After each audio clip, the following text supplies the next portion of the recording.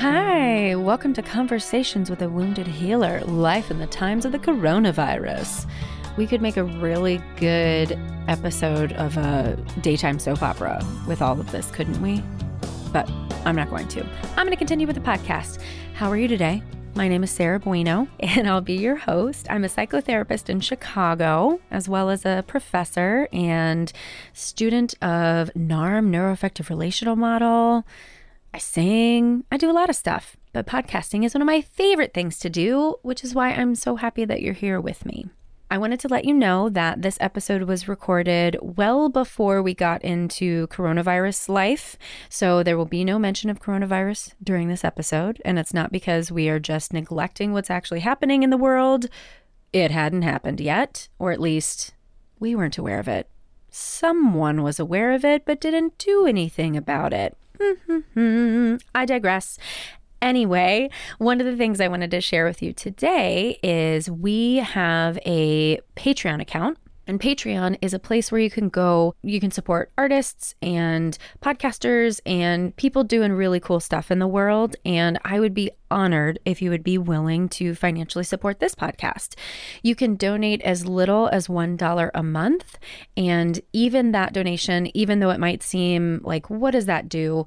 It's really, really helpful because we're all out here kind of struggling right now. And so every little bit helps. And also too, just so you know, even if you don't donate, I appreciate you and think that you're a wonderful human just for being here, just for being you. So let me get on to today's guest because I'm really, really, really excited to share this interview with you.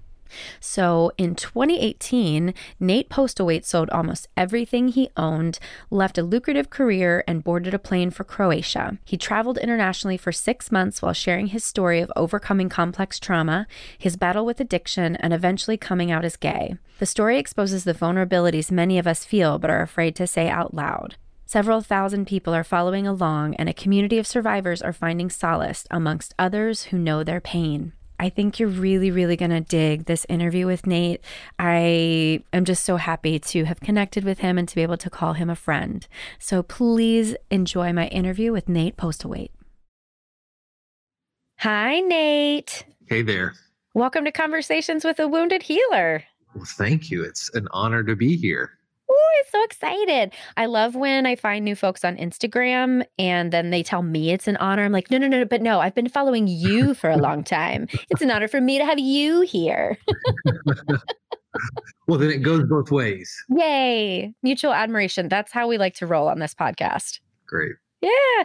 So I found you on Instagram and you are at The Other Side of Saved. Correct. On Instagram. And I started following you. I can't even remember what you probably came up with the hashtag that I followed at some point. And I was just like, I like what this friend has to say. And then just kept following you. And now I can't remember how we started this conversation, but you'd posted something about trauma. Oh, it was about not telling people this is, something that's meant to be to make you stronger, right? And I was like, yes. And at some point, that might be how they feel too. And I was like, let's talk about that on the show. Yeah. So before we dig into all of that stuff, would you mind telling listeners more about who you are and what you do? Absolutely. I just started this whole journey of sharing my story a little over a year ago.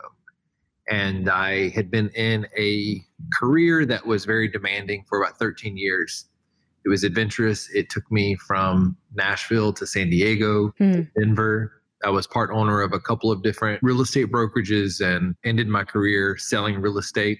But through that time, I was pretty unhappy for the whole 13 years. And the highlights for my big life transition were coming out as gay in 2016 after 20 years of some touch and go versions of conversion therapy, turning 40 the next year, and then looking around at my life and saying, yeah, I don't like what I've built here. This does not the freedom that's going on inside of me. And so I started this plan in September of 2017 to wrap up my career, sell all of my belongings, and go travel and start sharing my story, because I felt like I had entered therapy at 18 years old. And my life had always had this kind of private layer of depth and understanding about trauma and pain.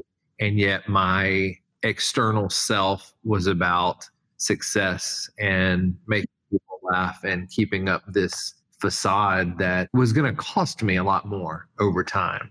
So I started a blog and a podcast just sharing my story. And at the time, I thought that it was more about the freedom of coming out later on in life and being able to look at your surroundings and saying, this is so important to be your authentic self. And what really has come from that has been this platform discussing trauma and healing. Couldn't be more grateful for that, to have a voice that's speaking to other people and encouraging them with words that are able to reach them and say, I know that darkness, I know that I know that isolation, I know that feeling of being a scapegoat, I know that hopelessness. And it's a gift, man. It's just a huge honor to feel like people wanted to follow the story. And then I hear from people on a daily basis saying, this is how your story has impacted me. And it's really humbling, because I think that people make this assumption that like I've just been writing for 20 years and public speaking for 20 years, my little project. And that's not the case. I mean, I'm new to this and want to keep it authentic and organic, where people feel connected to the story because it's honest. And that's why I reached out to you, because frankly, we see people with stories like yours, not just like yours, but, stories of addiction and XYZ. We see it all the time. The level of authenticity that you somehow energetically generate, that's what drew me in particular, because I think sometimes people are putting themselves on a platform from a place of ego and a place of needing that attention. But when your mission was, I need to share my pain because this might save somebody else's life. I mean, that's really what I hear. Yeah, that's a huge compliment. I'll say this. When you live in the like diehard traditional evangelical culture your entire life, and you're not allowed to express your sexuality, and you live in the closet and you suffer greatly. I mean, the suffering that went on with that, when you have your moment, your epiphany and your awareness of, I have the freedom to live my life and actually experience pleasure and joy that I've been taught to sin and it's going to send me to hell. Something comes alive in you that is so unapologetic. I mean, my coming out has so little to do with sexuality. The sexuality is so small on the scale of the freedom of just not feeling the internal anguish anymore, of feeling like I have to live with duality every single day of presenting someone else. And so I think the authentic piece comes from being really unapologetic about where I'm at in my life. And anytime I hear from someone who participates and is still committed to the same religion that does me harm, I just give them their words back, and I'm just not interested. And I'm baffled that you could read my story or hear all of these other stories of so many people who have been so incredibly hurt by a religion that you participate in, and then you want to share like another different version or opinion that we may have misunderstood. I have a lot of clarity about the authenticity. I get confused when someone shares. I don't like being confused in communication. So I've often found that when someone sends me a message or someone's communicating and I have to reread it over and over and over, it's not my job to figure out what they're trying to say. There's some confusion going on there, and I just don't have the capacity to figure out what that means. With that, anytime someone is authentic, no matter how painful the message is, it feels secure. Yeah. To read those words, no matter how horrific and how traumatic, if it's authentic, right, it feels soothing to me because it's true. And I think too, when we're rooted in connection to ourselves rather than desire for something to happen, that's when we're most authentic. It's that real truth within oneself. Like you said, there was this confidence, you were just like, I got this. Yeah. I think too, like with all of the inner child work and younger self work, there's no way I'm going to let my 13-year-old self or 6-year-old self down. I have paid my dues to ignorance and unconsciousness, and I will not do it another day. I just won't do it. We are waking up, my friend. Well, let's dig into some of that history that you'd be willing to share with listeners. So I'm curious, I grew up religious myself, though not evangelical. I feel like evangelical is a whole nother level of shame heaped on top of religion. So at what age did you start looking around and going, I don't know if this is for me because I don't know if they like the real me. It's interesting. I had this really confusing naivety that held me there for a long time. I stopped going to church and participating in church probably in my early 30s. I felt like something was wrong with me, but I would go to church and felt like I was having to disconnect with myself in order to participate in what I was hearing and understanding. And I would leave angry often. Ooh. And I still thought that it was just something wrong with me. And I would church hop and I would do community groups. And I think even hearing the language, there's an entire language that you speak when you're an evangelical Christian, like he's anointed, called to ministry, God's plan, like all of this stuff that just over time, I was like, yeah, I can't fit any of this into my world. I'm barely surviving right now.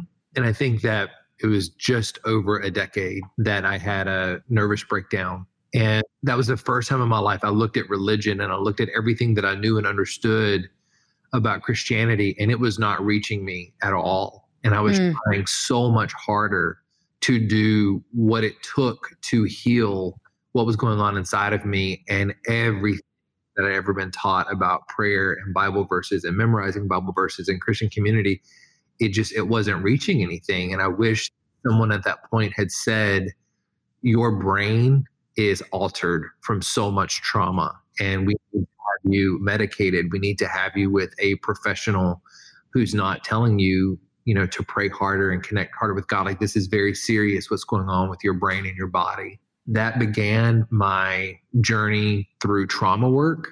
And when you're starting to do trauma work and your entire being has been invested in being a Christian and that being your identity, the two start to collide. Yeah. Because I finally got to a place where I was like, okay, I'm doing EMDR. I'm having my brain heal and I'm feeling so much better. And this had nothing to do with prayer. This had to do with the fact that my brain has marked this really traumatic event. So I would say that the seeking mental help was probably the help and health. Probably my first step to looking at religion as a whole, just saying, yeah, I don't know that this is the right fit for where I'm headed. And it's denial really is what that mechanism is, right? That this is what you're told your whole life. The system is denying a lot of people's reality, right? Like for some people that does work and they can live lovely, wonderful lives.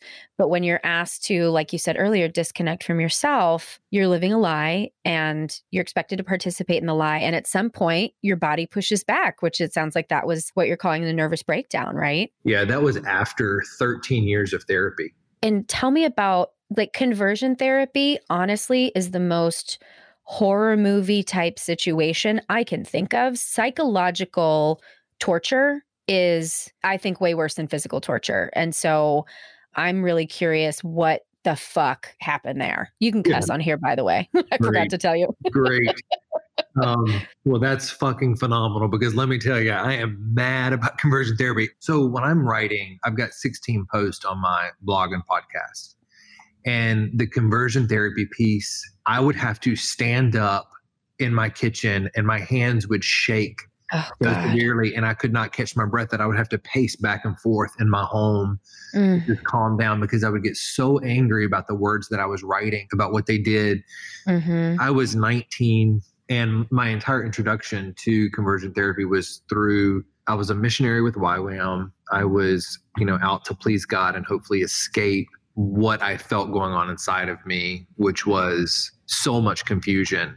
Right. Let me back up and address this one piece because I think this is incredibly important. There was mounds of sexual abuse in my childhood, but a key piece of that sexual abuse was from 12 to 14, and he was 36 years old. Was he in the church? He was not.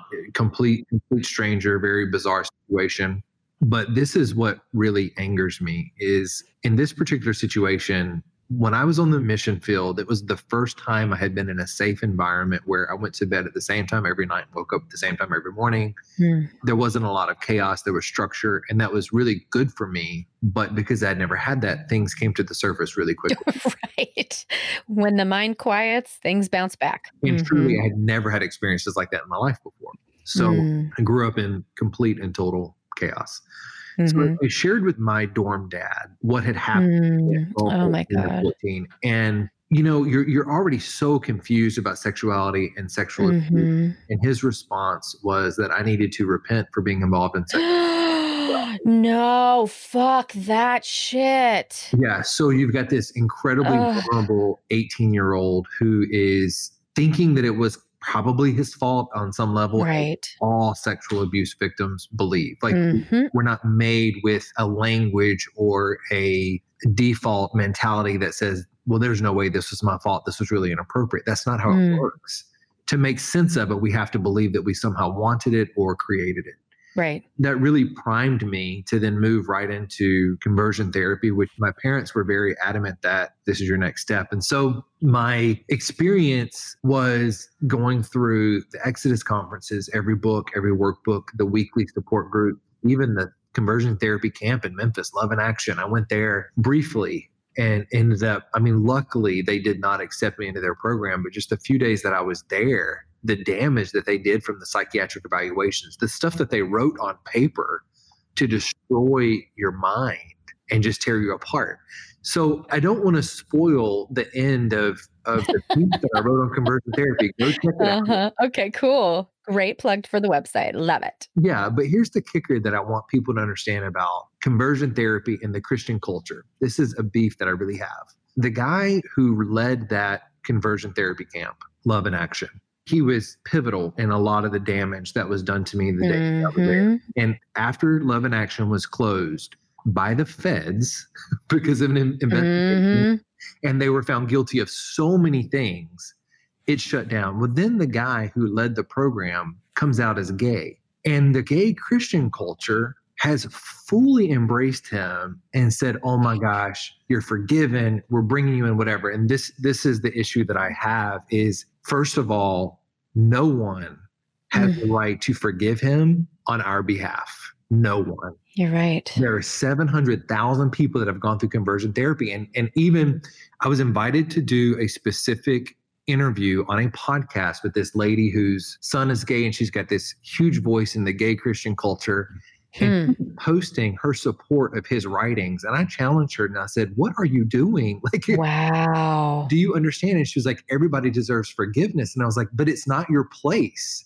Right. You're not the one who gets to forgive. Yes. And had your son ever been in that program, you'd look at this completely different. This is not a religious issue. And him coming out as gay is the same thing that Kevin Spacey did. Kevin Spacey got caught abusing, molesting a young boy, and his career was completely over. This guy has abused people through Love in Action for years. Him being involved in Love in Action and causing all of this damage has nothing to do with being gay. Exactly. I mean, it's just like when people say like, oh, gay people are child molesters. No. Child molesters are child molesters. Absolutely. Molesting a child has nothing to do with nothing to do. No. Control. Exactly. So I think that too has been very disheartening for this platform to be built, and just see people like that particular situation. I'm just like, you are legitimately promoting someone's work who has done so much harm right in front of your face, still not aware of what that means and what that's doing.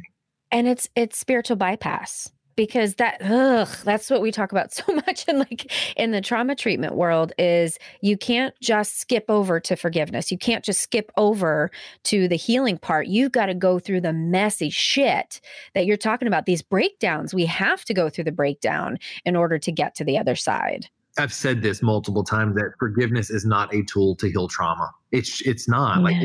Forgiveness is an escape oftentimes to say, I gave this to the Lord.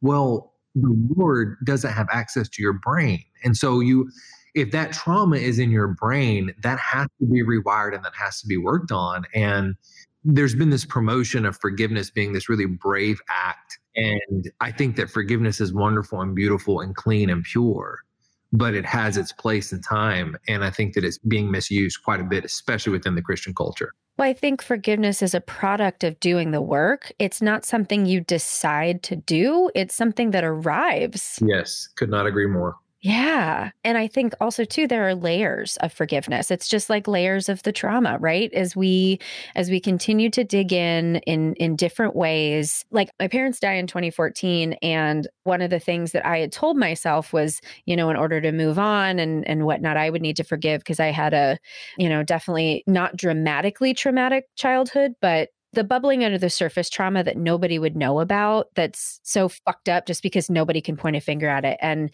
after they died, I went to a retreat and I experienced some forgiveness based on some of the work that I was doing. And then now, almost 6 years later, I'm digging back into my trauma and I'm getting mad for the first time because I wasn't really mad before. I was just hurt. And I felt more like an entitlement of why didn't you give me what I deserved? And now I'm experiencing that depth of anger that is justified based on somebody hurting you for a lot of years. Well, and then losing them in the same year. I mean, that's pretty traumatic itself to know that those relationships are gone at the same time. That grief had to have been overwhelming. It was really fascinating. And for me, it created space for a spiritual awakening of sorts because I couldn't not believe that there was a reason for that, and that kind of comes back to the question at the beginning. So the way that it made me feel better to move through the world was believing that they had to die in the same year because there's something important in that for me. And what I've really thought about since seeing your post is really the importance of not telling someone that. Like if you believe that for you, awesome. But if you're going around telling people like, oh, this is going to make sense later, this is for your greatest good, like nobody fucking needs to hear that. They get to decide that when that comes to them, if that comes to them. Right. I think you're talking about like one of the posts that I put up that it angers me when I hear people constantly say things like everything happens for a reason. No, it does not. Like that's just not true. And that's one of the things that I posted was everything doesn't happen for a reason. Everything happens because people do things every day. And sometimes those things are really harmful to other people. And we have to And there wasn't a reason for that. It's not to make you stronger. It's not because God has a plan. It's because what they did was inappropriate. And it's very unfortunate that you have to pay for that. But overcoming is then our responsibility based on what someone else has done. Right. Your trauma is not your responsibility, but your healing is. Yeah. When you say awakening, I think about the consciousness is such a huge thing for me at this point in my life. I think of how long I was unaware of what I was carrying inside of my body. Yeah. What I was committed to while I was denying myself. And so you get to this place where people are making unconscious remarks every single day. And it's really difficult to recognize how much of the world walks around and is participating in their own lack of awareness. And that was me. I mean, that was me. I was completely on the wrong track for most of my life, which is very painful. Right. And I would say as a therapist, wrong is a strong word because I feel like the more we step out of the binary and the more that we recognize that you were acting in that way to fucking survive, not because you were doing it wrong, just because you hadn't been really shown a way to do it differently until you couldn't make another choice. You either would choose death or I'm going to fucking heal this shit. Right. And it really was. I mean, I think that coming out was like the last piece that was after, no joke, like 300 hours of intensive trauma therapy with MDR intensives and outpatient treatment centers. But I think that the coming out piece was kind of the grand finale of, okay, I'm done with this really intense thing and being miserable. I can't do this anymore. And I'm curious, when you're in the midst of experiencing this nervous breakdown, who helped you get help? Sadly, I don't have a single individual. My world was full of men's Bible studies and Christian therapy. And during that time, I saw my therapist every Wednesday at 1:00, and I would just hang on for those appointments. And in the course of the breakdown happened in December, and I did not seek treatment until October. Oh my God, how painful. And during that 10 months, every week, my therapist was giving me more Bible verses to memorize. And it was horrific. I mean, it was really horrific. And at the same time, I walked away from a business that I owned and just turned to my partners and said, I'm out. Walked away from my role. I closed the curtains in my home. I hid My Mm. anxiety was so severe that I couldn't drive during the daytime. I had moments where I did drive during the day and would often get stuck in a parking lot with my hands shaking so bad because there were so many people and so much movement. I gained 50 pounds. I accrued an enormous amount of debt because I stopped living. And I wanted time to sit still so that I could process what was going on, because what was happening was truth was coming at me at a speed that I could not process. And that truth said, hey, you are on the wrong path and you are not getting better. This 13 years of therapy is still not addressing the trauma done to you. And I couldn't process that at the time. And so finally, actually, the moment was in a parking lot. My hands were shaking so bad I couldn't put the key in the ignition, and I was surrounded by people, which made me very anxious. I wanted quiet as much as possible. And I reached out to a friend of mine who was a doctor, and I said, I need a prescription for something with anxiety right away. I like physically, my body, I can't go on. And then I found an outpatient center myself, took it to my therapist. And my therapist said, well, let me call them and check into it first. And I remember saying to him, I was like, I don't know what you need to check into, but I'm going. Yes. That was the first spark of life. Wow. And I have to tell you that even with that therapist to this day, frustrated that he ever told me that my sexuality was not allowed. I'm frustrated that he told me that, God's best was not for me being gay and that God wanted to heal all of that. Like, I'm frustrated about all of that. But what really infuriates me is that for 10 months, every Wednesday, this broken, desperate man would have done anything for help. And not once outside of prayer or Bible verses did he ever suggest that he did not have the tools necessary to help. That honestly, more than anything else, is what really infuriates me, that kind of carelessness, it could have cost me my life. And that reality almost happened. It is negligence, and not that I'm advising you to take legal action, but I didn't read the article, but I saw somewhere someone was posting an article about Christian therapists being negligent and not following our code of ethics as therapists and putting their religion over the code of ethics, which this is the perfect example of how fucking dangerous that is. It's dangerous, and it's just ignorant. It's really ignorant. And by the way, I can't report him because he's not licensed. What? Yeah. And this was 10 years ago. And at the time, he was $200 an hour and had a waiting list. Then you can especially report him because he was practicing without a license. I can't even. Well, now he's a coach and he's not a therapist. But the thing is that I started working with him when I was, I think, 23 years old. And I signed a waiver stating that I understood that he wasn't licensed. That doesn't fucking matter. You don't know what you're signing. No, I'm sorry. I am so into protecting people from abuse from therapists. I am so mad right now. I can't even tell you. It's just unnecessary. It's fucking ego. It's ego bullshit. How dare he? That was my awakening, that I went to that outpatient center in November of that year, and I came home and I looked around and I was like, yeah, I'm out of here. I didn't want to be in the South anymore. I didn't want to be, there were a lot of relationships I needed to get away from. And there was just a lot that I felt like I needed to see. And then as soon as I moved, at that point, I moved to San Diego, and that's when I began doing EMDR. And that became kind of a lifeline to really start to reprocess a lot of the trauma. Wow.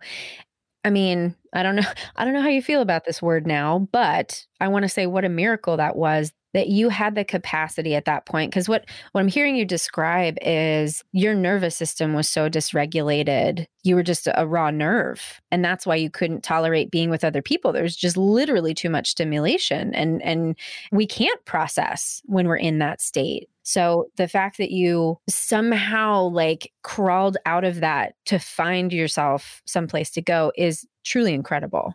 At that outpatient center, I remember the therapist giving me her card on day one, and it said her name, and then it was comma LCSW, comma LMFT, comma EMDR, comma. I mean, so many credentials after her name. And that means way more to me now than it did then. I mean, honestly, after 13 years of therapy, I never actually had positive impact in therapy until I saw a professional. Well, because you weren't in therapy. This guy just fucking lied. Right. You were just talking to like a spiritual advisor. Right. Who was pretty disconnected. So that was my first drop in the bucket of, Yeah. hey, you have a lot of potential if you get the right help. Like if you get real professional help, you've got a lot of potential to heal. And I've never stopped since. That's been my life the last decade. It's interesting how I think whenever we are forced into healing by whether it be, this nervous breakdown or addiction or something else painful that happens, I really, really believe that like you really do have something to offer this world. And that's the universe going, hey, friend, you got shit to do. Let's go this way. And listen, I want to normalize that. I want, right. I'm amazed at how much shame people carry after experiencing such horrific trauma. Right. I say people as if that was right. It's like I think about the amount of shame. It could have been like a soft breeze to tell me this was all your fault. That's all it took. I believed everything was my fault, all of it. And so I think that what I want to normalize when we talk about these things is when someone says, hey, but I'm a binge eater. I have to take medication for this. I'm now this. I'm addicted to this. It's just like, of course you are. Of course, exactly. More survival. Everyone who's had that particular scenario ends up in a very similar situation. That is very, very normal. Is it healthy? No. But once the trauma is addressed, it makes such a huge impact. And I think that that's another big thing for me as I went to a lot of programs and different things that were addressing symptoms and not the problem. And I also had a problem with that where it's like, look, when you address trauma at the root, good stuff happens. Life changes and things become manageable in incredible ways. Yeah, the phrase is trauma is a normal response to an abnormal situation. Yes. Well, what you just said is a great segue into the question of whether or not you would consider yourself a healer. He laughs. I think that's probably the greatest compliment. There's such a misperception that I think people have about my life, like, where I've been, what I present to the world, what I've been known for, success and humor and these different things. And beneath that was this person who felt so worthless, so out of place and so lost and so apologetic about who he was. And now all I'm doing is sharing my story and the parts that have become truth for me or the parts that I'm trying to make truth for me. And to see other people respond to that and find comfort in that is a gift that I have a hard time putting words around. And I don't ever want to lose that focus, because even in this scenario, because the following has grown so quickly and other people have come along and supported it and sent people my way. And I'm grateful for that. But even in that, there's this mentality that people want to idolize someone and say, this and this. I don't want that. Right. I want to empower other people to do their work, not be dependent on mine. Right. Yeah. As soon as you get any sort of platform, there's just so much that's projected onto you. And that happens with clients too. Like clients will be like, oh, you did this. And I'm like, friend, right. I just asked the right questions. I mean, this is a relationship. And so, yes, I'm helping you, but it's not all me, And I think when people are so hungry for the truth, right, the authentic realness, and when they're presented with that for the first time, then there's this assumption that oh, you and I are something special because of what we do or what we say. It's like, no. A lot of people are saying this. You just happen to come into my office. Well, and listen, I mean, the truth is I'm grateful for the opportunity to share my story and that it's helping people. But at the end of the day, we need to be hearing stories from Black trans women. They know pain and they know suffering and isolation.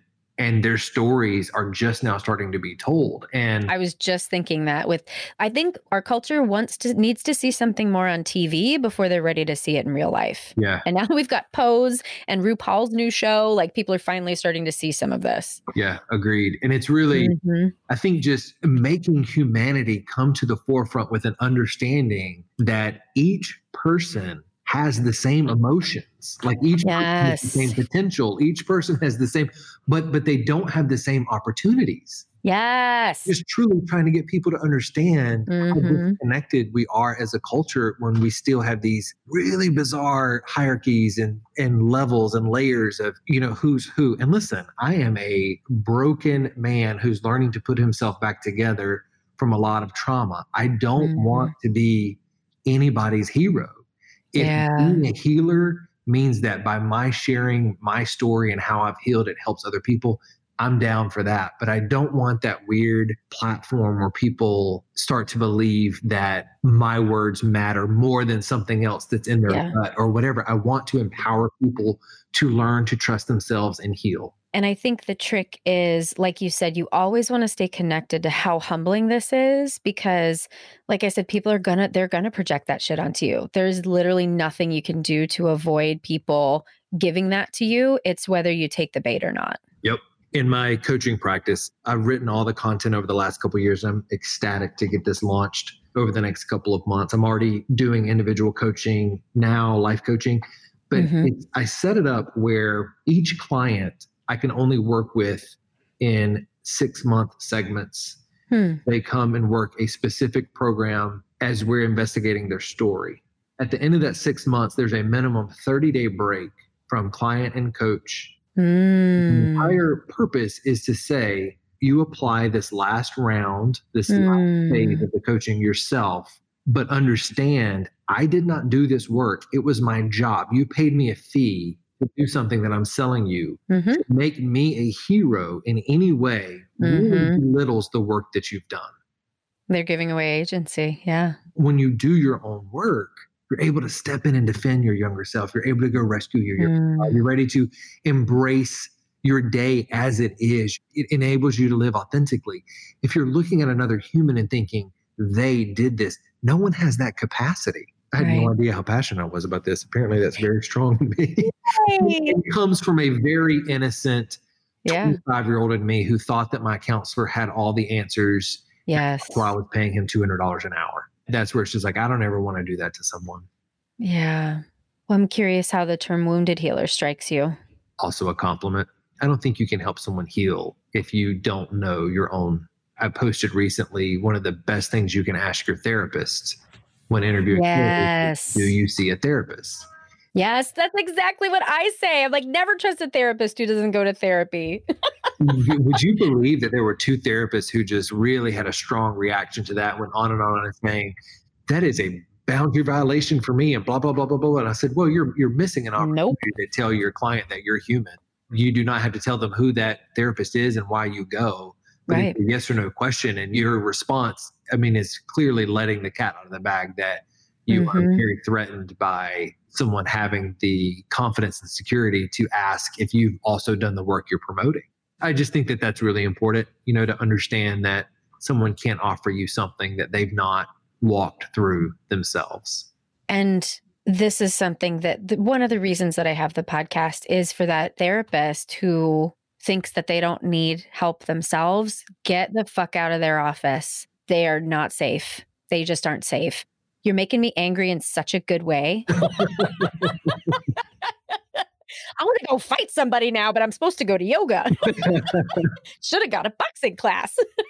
What we're talking about is so senseless. I think that's what we're forgetting. But when there are so many people that respond to some of my messages and they're like, that is awful that this happened to you. And I'm like, and it's still happening. And it's still happening. Very common. This is not some really unique thing that happened to me because I lived in Nashville. Like, this is very common, especially within the Christian culture. This stuff is still going on a daily basis. It's built in to your survival in that culture. Right. Well, speaking of mad, I'm mad at the clock because we are coming close to the end of the hour, and I think I could talk to you forever and ever and ever, but want to respect your time. So just in closing, is there anything that we didn't talk about that you really want to make sure that you say to listeners? If something I said strikes a chord in you, please pay attention to whatever that is for you. We often think that someone else's story, we either think that we're being compassionate for them or we're impacted by something they're said, and we often forget it's because it identifies or mirrors something very specific in us. So just think about if there's something that was said that strikes a chord, be curious about what that mirrors in your story. Yeah. And there is help. There's always help. Yeah. If you're listening to this podcast, then you obviously have access to all of the 100+ people who've been interviewed here who are in healing type professions. Obviously, you can go to Nate's website. You know, we're at Head Heart. We're happy to help people out. So there is help. There is support. You are not alone.